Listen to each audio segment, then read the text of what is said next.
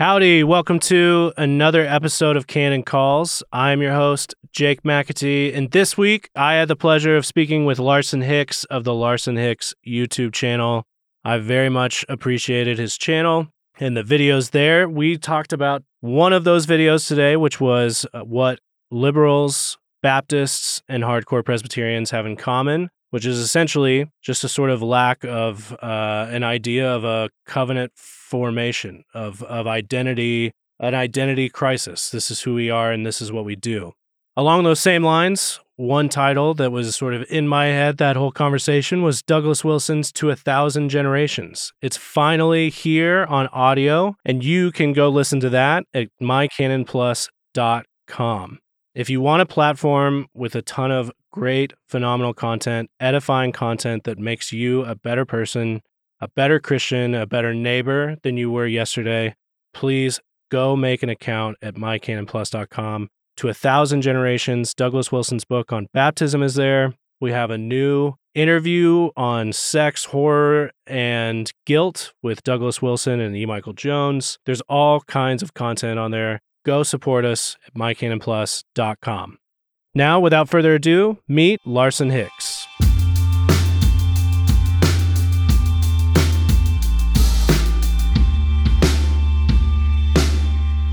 All right, now welcoming on the show, Larson Hicks of the Larson Hicks YouTube channel. Larson, thanks so much for coming on, man. Hey, it's great to be here, Jake. Thanks for having me. For folks that don't know, although anybody, when I'm about town, everyone seems to know who Larson Hicks is but me. I'm Moscow for 2016 on, so you're before my time. But everyone else, all of my friends know who you are. But for the rest of everyone listening, do you mind filling in some gaps? Who is Larson Hicks? Oh man. Okay. Well, that's the question right there.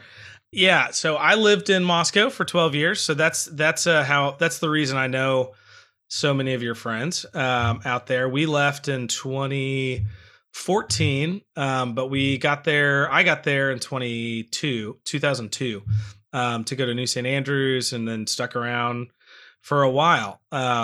So yeah, I worked at MZ, along with everybody in Moscow, and for a long time. And then I was involved, and I helped start a men's rugby league, boys rugby league, and a men's rugby team, and coached at Washington State and there in Moscow, and then kicked off the NSA's rugby program. That was kind of my swan song. That was like the last cool thing I did before I left. And then while I was there, I also used to promote concerts on the side, just kind of a side hustle passion of mine. So I did that for a long time. And then, now today I run a physician staffing company. We actually have a few interns in Moscow, which is fun. Everyone's remote on the team, so get to employ people all over the place, which is fun. And then, I'm an elder at a CREC church. We planted here just about 2 years ago. So here in Huntsville, Alabama, and that's been going amazingly. So yeah, that's enough. That's enough of a background. Sure. And then tell me, so actually real quick, I've written a few things down here. This aforementioned YouTube channel has titles such as Persistence and the Art of the Nag, Startup Porn and the Corporate Rat Race, Why You Should Not Plant a Church, Stop Calling Coworkers Family, How to Land a Good Job, Price Gouging is Good, What Do Flaming Libs, Baptists, and Hardcore Presbyterians Have in Common, and Dating Tips, Making a Good First Impression. Larson, what am I looking at? What is this channel? Yeah, well, the channel was inspired by, I went to the Fight Laugh Feast conference I guess last year was the one where Doug TenNapel spoke. And one of the things he said was, he was kind of bringing it to all the Luddites that are like anti-social media. And he just said his point was, what would the Apostle Paul have done to have a YouTube channel or a Facebook account? And I was like, that's an interesting perspective. And his comment, his kind of exhortation was, don't overthink it. Just get on social media and be public about, the things you're thinking about in your life. And you'll be surprised at the kind of reactions and the kind of impact you can make. And I thought, that's a great idea. And so that was kind of the genesis for me, was just like, maybe I should do this YouTube thing. And then it's from there, as an elder at this church that's growing very quickly, there's not enough bandwidth to sit down and have detailed conversations with everybody every day, but there's a lot of questions. And one of the things that's interesting about our church, and it's probably similar up in Moscow right now, is we just have people from, Presbyterian backgrounds, Church of Christ backgrounds, Baptist backgrounds, non-denominational. So it's like, there's nothing that we can really take for granted that we all kind of agree on. Sure. And so kind of what's become almost my operating modus operandi, I guess, for what videos I upload or record, it's like if I have a conversation at least 2 or 3 times in the church, it's like, oh, this is probably something that there's a bunch of people in our community who are interested in or thinking about, and I should just upload a video, and then a bunch of people can check it out. Now, in terms of the aesthetic of the channel, was it your decision to shave the mustache, or is there a producer there that sort of advises? How do you make that decision? The board got together. The PR department was pretty adamant against the mustache. The marketing people loved the mustache. It was, I was going to say it's the wrong move to have gotten rid of it. So yeah, we had it out. And no, actually the mustache. Okay. So the genesis of the mustache was my teenage son and I play a lot of disc golf. Oh man. Yeah. Okay. Do you guys are like Chacos and stuff too? Oh yeah. You got to play in Chacos. Yeah. That's essential kit. Yep. And then one day he was like throwing a big throw, and I got a phone call and just made the mistake of like absentmindedly meandering out in front of him while I was on the phone, and he didn't notice. And he threw this like super hard throw and called my name helpfully right before it was going to smash the back of my head. And I turned around and it smashed my lip, and I ended up having to get stitches on my lip, and I couldn't shave for like, I don't know, 6 weeks or so while I had these stitches. And so I ended up with a mustache. And I've never had a mustache before. I didn't think I could grow a mustache. So I just kind of rolled with it for a while. My wife hated it forever. I mean, hated it from day one, but sort of tolerated it. Sure. And it kind of just became a joke. And then, for Christmas, like a typical dude, I didn't have a great Christmas present idea. And I was like, I could shave the mustache, and that would make a huge impact and would cost me $0. Right. But at what other costs, you have to do the math on those as well.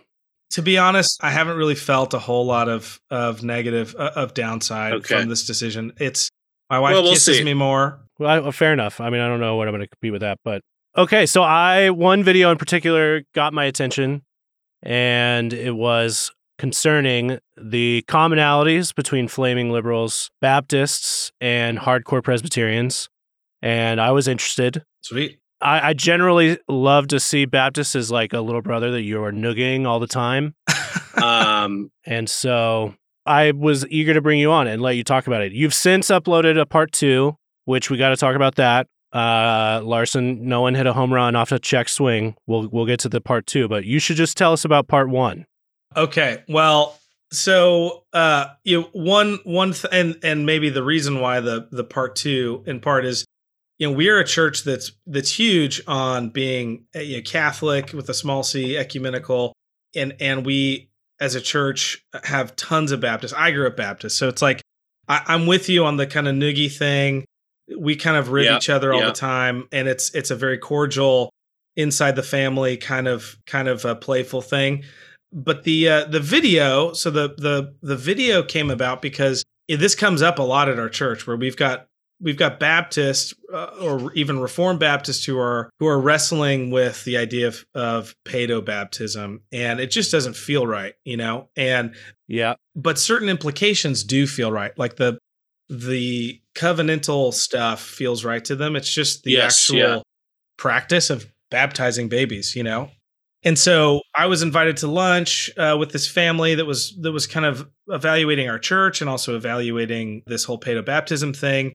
Even though it's not like a bar you've got to clear to be a member of our church, they were just kind of wrestling with it and wanted to hear my thoughts. And I recalled to them this experience I had when I was in Moscow. I put on about 100 concerts, a number of music festivals, and it was all secular bands, mostly bands from the Pacific Northwest. So you can guess they're political and religious philosophies. And, what ended up happening invariably, I mean, this happened so many times, it was really funny, is I'd be in the green room with these people from these bands, and we'd just be talking, about life. And I'd find out they have kids, and I go, oh, tell me about your kids, and they'd start telling me about their little boy, and they'd start like, oh, he's great. He's like so into baseball. He just loves it. He's out there with his bat all day, and the kid can't get enough of like army figures and guns and just being a typical boy.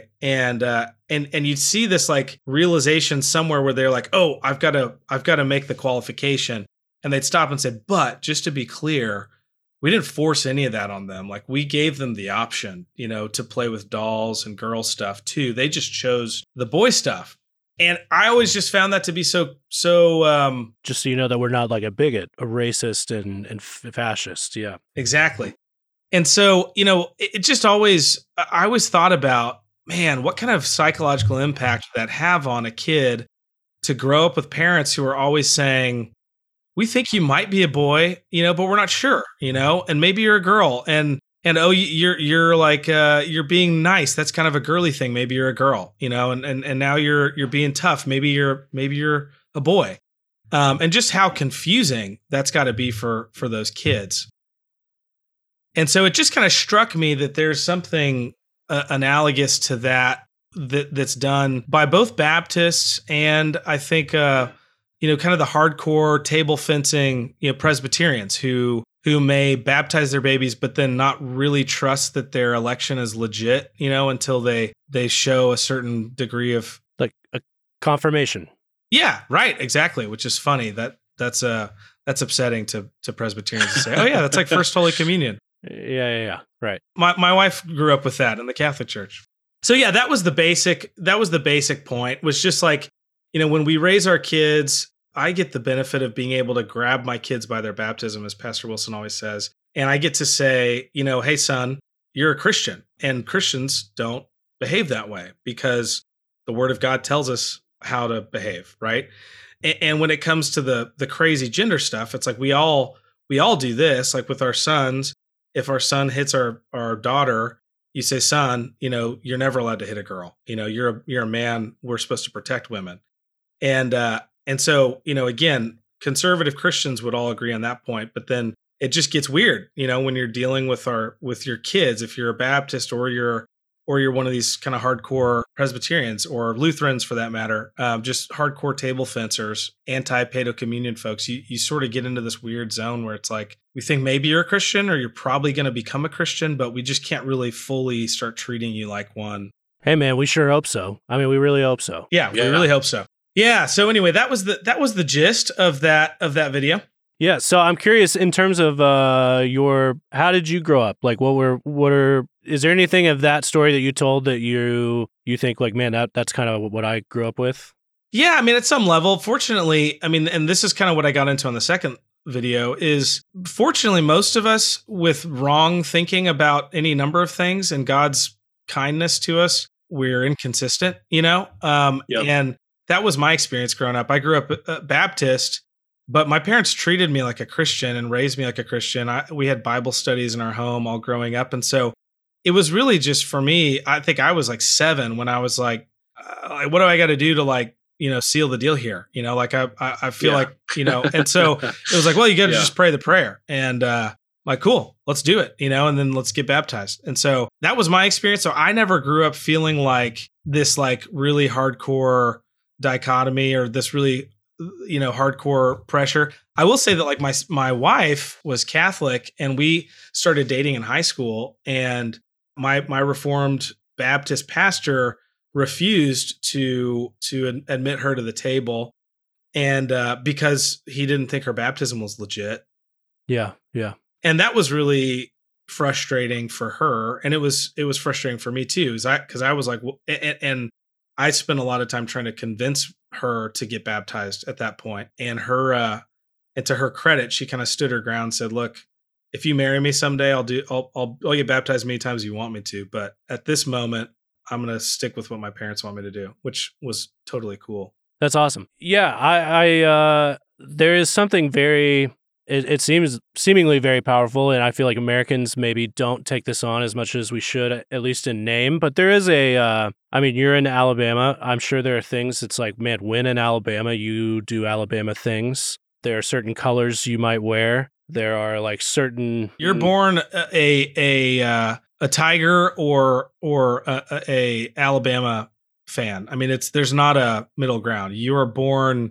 I mean, day one they usually have a onesie on for Alabama or for purple and gold or crimson, and there is something awesome about that, and there's something very unique about that, and I do think Americans are very good. In my experience growing up, I would do my best to sort of tap into some of those, but I never necessarily felt like I had my own, or I always very much appreciate, we have like several dads around the office here that like I'll overhear something of like, when they use their last name, like talking to their kids, we are the Smiths. This is what these are what the Smiths do. This is what we're like. And it's this is who we are and this is what we do kind of thing. And I think that's super potent in the life of a young person. Totally. Well, I would say, I mean, this is one of the huge, massive challenges I think in culture today is we're totally nomadic, and it's one of, I have a lot of friends who are military, and when they get out of the military, they're like, wow, like this is really difficult having so many options. And I've had so many conversations with younger men early in their career who are like, I'm paralyzed by all the options. It's like I can do and be anything I want, and that should be a blessing, but it actually feels like a curse because I don't know what I'm supposed to be. And so we all, I think, long for roots and depth. And I think when our kids fall away from the faith, they're usually falling away from the faith because they don't have those roots, the cultural, liturgical elements of our faith, the rituals, the songs, the holidays.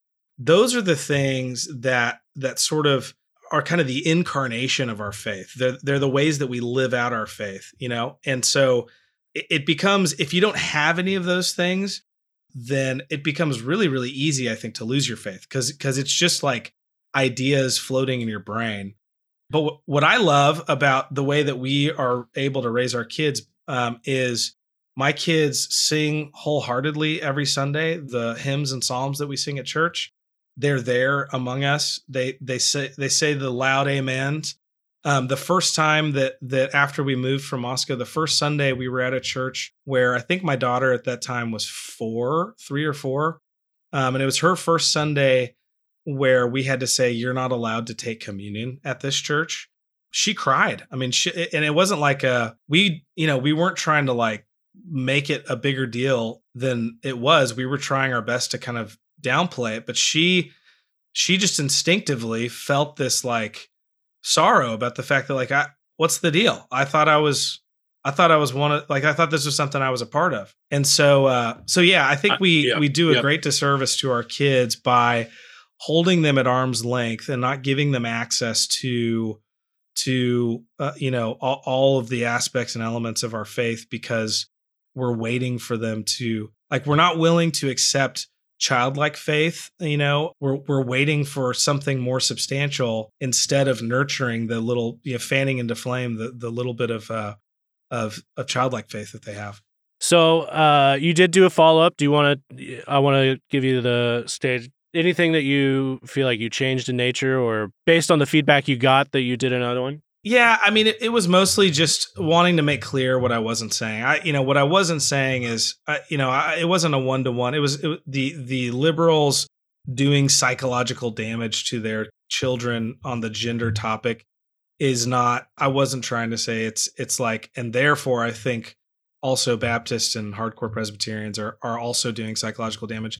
It was more just like, here's an extreme example that I hope challenges you as it did me to sort of consider what kind of impact my doctrine and my ideology or whatever on this topic is, what kind of impact it's having on my kids. And it's just a tool, an analogy that hopefully will help you look at your position on these things maybe through a slightly different lens that you hadn't before. But I make all the points I think I just made about, just God is, love covers a multitude of sins. God's gracious to us, even when we're stupid about certain things. And I've met a lot of Baptists who are doing, and hardcore Presbyterians who are doing a tremendous job raising their kids up in the faith. And so it's not like an automatic. I'm not trying to argue that's like an automatic thing. In terms of any of the other things you've covered, so you've had the YouTube channel. It's still fairly new, but you've been going. You've probably hit a rhythm by now. What are you seeing, even just in like raw analytics? Like, what are the things you notice are getting the most hits? Early on, I was kind of interested in talking a lot about work stuff because I had a lot of folks. This was kind of, a lot of this. I mean, it's like 6 months ago, but just think back 6 months ago. There were a lot of folks who were really wrestling with job questions because of all the vaccine stuff, and so I was having just tons of conversations at church about work, and so there's a lot of videos there, and a number of them that got a lot of traction. Stop calling coworkers family, the household, employment equals slavery, startup porn, and the corporate rat race. Those three are probably all got a lot of traction. In terms of the stop calling coworkers family, I'm very curious. I feel like that's probably one that most people, it's a seemingly well-intentioned thing, but do you see more there? Tell me a little bit about that one. I think corporations are false families. It used to be that the three sort of spheres were the church, the state, and the household. And we've added this fourth sphere of the corporation. And it's really a false household that's trying to sort of usurp, I think, in a lot of ways. It's trying to divide and conquer the household. It's like, we want mom and dad working separately. We want to put kids in schools, state schools. The ideal employee at a corporation really is like a gay, man that's enslaved to their lusts and has no roots and is happy to move around a lot. And so that's part of it, but the reason why I think it's really unhealthy to call employees family, and I learned a lot of this from the book The Alliance by, I believe it was the guys who started LinkedIn, whose names escape me, but the idea was a family is not a good metaphor for a business because it's really a performance-based relationship at the end of the day, and a better metaphor is like a sports team, where there can be a lot of camaraderie, there can be a lot of love and a lot of teamwork, and there can be a lot of tradition and all kinds of things that happen in a team.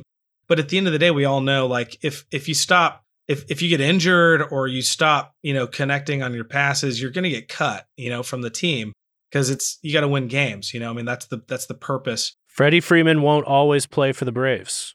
That's right. Exactly. Yeah. So I just think it's unhealthy to refer to your coworkers. And I think, to be honest, I think whether they're doing it intentionally or not, I think most employers do it when they're calling their employees family. I think it's a form of manipulation. Usually it's a way to try to create this like emotional bond, and this kind of emotional pressure. It's like, hey, we're all family here, and you wouldn't abandon your family just because of a small dispute or because you weren't getting enough money or whatever. So I think it's kind of manipulative and unhealthy. And I would rather see us adopt the metaphor of a team. So I think that's a lot more, a lot closer analogy to what's happening at work. I'm curious in terms of like that kind of content. I was, even to the previous video's point about the sort of, I don't want to push anything. I want sort of I want my child to have sort of this genuine affection for whatever is in front of them, whether that's their gender or I graduated high school like in 2010. So, but I feel like growing up, I heard a lot of parents talk about, like that's probably why I wouldn't put them in a Christian school is I don't want to push anything on them, or that's one way to make sure, someone has a hollow faith is if you're like sort of pushing it on them. But I also think at the same time, I feel like I hear that infinitely less, that's sort of something where Christians especially as everything has kind of gotten more wild in the secular world. Everyone's sort of battening down the hatches. Have you seen content, like even in terms of like how you're addressing things? Have you seen, I guess, have takes changed? Like, for example, like that one where it's like, oh, you probably wouldn't do that video because you honestly don't hear very many Christians say that anymore. I don't want to press. Does that make sense? Have you seen other ways in which, does that influence how you do your videos and things like that? Yeah, I'm not all that interested in just beating the drum, and the CREC is a very small little niche group, and I could probably come up with 100 video topics that would just be a huge hit in the CREC world. But to me, it's like there's a lot of those things that, to me, again, like the filter I kind of run all of this through is like, are these conversations I'm having right now in my church and things that people are worried about? And there's just really not anybody at our church that has any interest in sending their kids to public school. There's, there are definitely a lot of people in the South, especially, who are still sending their kids to public school. But even those people are even just in the last 2 years have started to wake up about that stuff. So I kind of think, that's one of those issues that's kind of resolving in the church right now. And it's kind of becoming more and more clear, like the cultural Christians are the ones who just really don't care and are happy to send their kids to public school. And then the Christians who are, serious about their faith and their kids' faith are pulling them out because they're realizing this is, I got my hair cut yesterday by what seemed to clearly be a non-Christian that had moved out here from the North. And she was very interested in understanding why all my kids were homeschooled. I was there with one of my kids and she was like, why isn't he in school? I was like, well, he's homeschooled. And she said, yeah, public school is pretty dangerous these days, and I'm like even this woman sees that public schools are not a great place for kids. Totally. So you've started doing some interviews. Is there anything, if folks want to go subscribe, what could we expect coming up from your channel? Yeah, I did a killer interview with Pastor Rich Lusk on the topic of wisdom. It was the wisdom of Proverbs contrasted with the wisdom of Ecclesiastes, and it was tremendous. It ended up being about 2 hours long, and I'm guessing that Pastor Lusk and I will be doing a lot more videos. He's just down the road in Birmingham. They were our sponsor church when we planted our church here in Huntsville. So I imagine me and Pastor Lusk will do more. I think Pastor Lusk is a treasure in the CREC world. If you don't follow him, he's like the world's worst self-promoter, but he is, he may be the best teacher in our circles, like living teacher in our circles. He's just like the analogy I use when I talk about Pastor Lusk is, it's like that scene in The Matrix where Neo gets plugged in and he and he's like downloading a bunch of martial arts, and then like he opens his eyes after like squinting and goes, I know judo, That's how I feel every time I sit through a sermon from Rich Lusk. It's like this massive download of incredible information, and it's almost exhausting. Like you need to take a nap afterwards. So anyway, I'll probably have him on more, but just generally, yeah. It's more of the same, content. It's just, I'm planning on talking about this concept of accepting Jesus into your heart, and what the heck does that mean anyway? Parenting, discipline, teenagers. We've got a ton of teenagers in our home and a lot in our church. And so we're having tons of conversations about boys and girls and how that all works. Again, like most people in our circles are on board with the idea of courtship and are not really into the idea of casual dating. But aside from the titles, those kind of catchphrases or titles, there still seems to be a lack of wisdom out there. And it's just difficult because all of our kids are different. And so anyway, I do hope I wrote a thing I called the Indie Manifesto back when I was doing a ton of music stuff. And I hope to do a video soon about a term I've coined. I think I coined it, called popportunism. Popportunism. Yeah. I saw somebody do something recently on this topic about like church music and why like modern church music is so bad. And it kind of tapped into this concept that I've had in my head about about just bad music in general. Okay. Awesome. So everyone can go subscribe there. We'll put a link in the show notes. Yeah, man. It's going viral, dude. I mean, there's like tens of views on these videos. So, it's blowing up. Larson, thanks so much for coming on, man. Thanks for having me.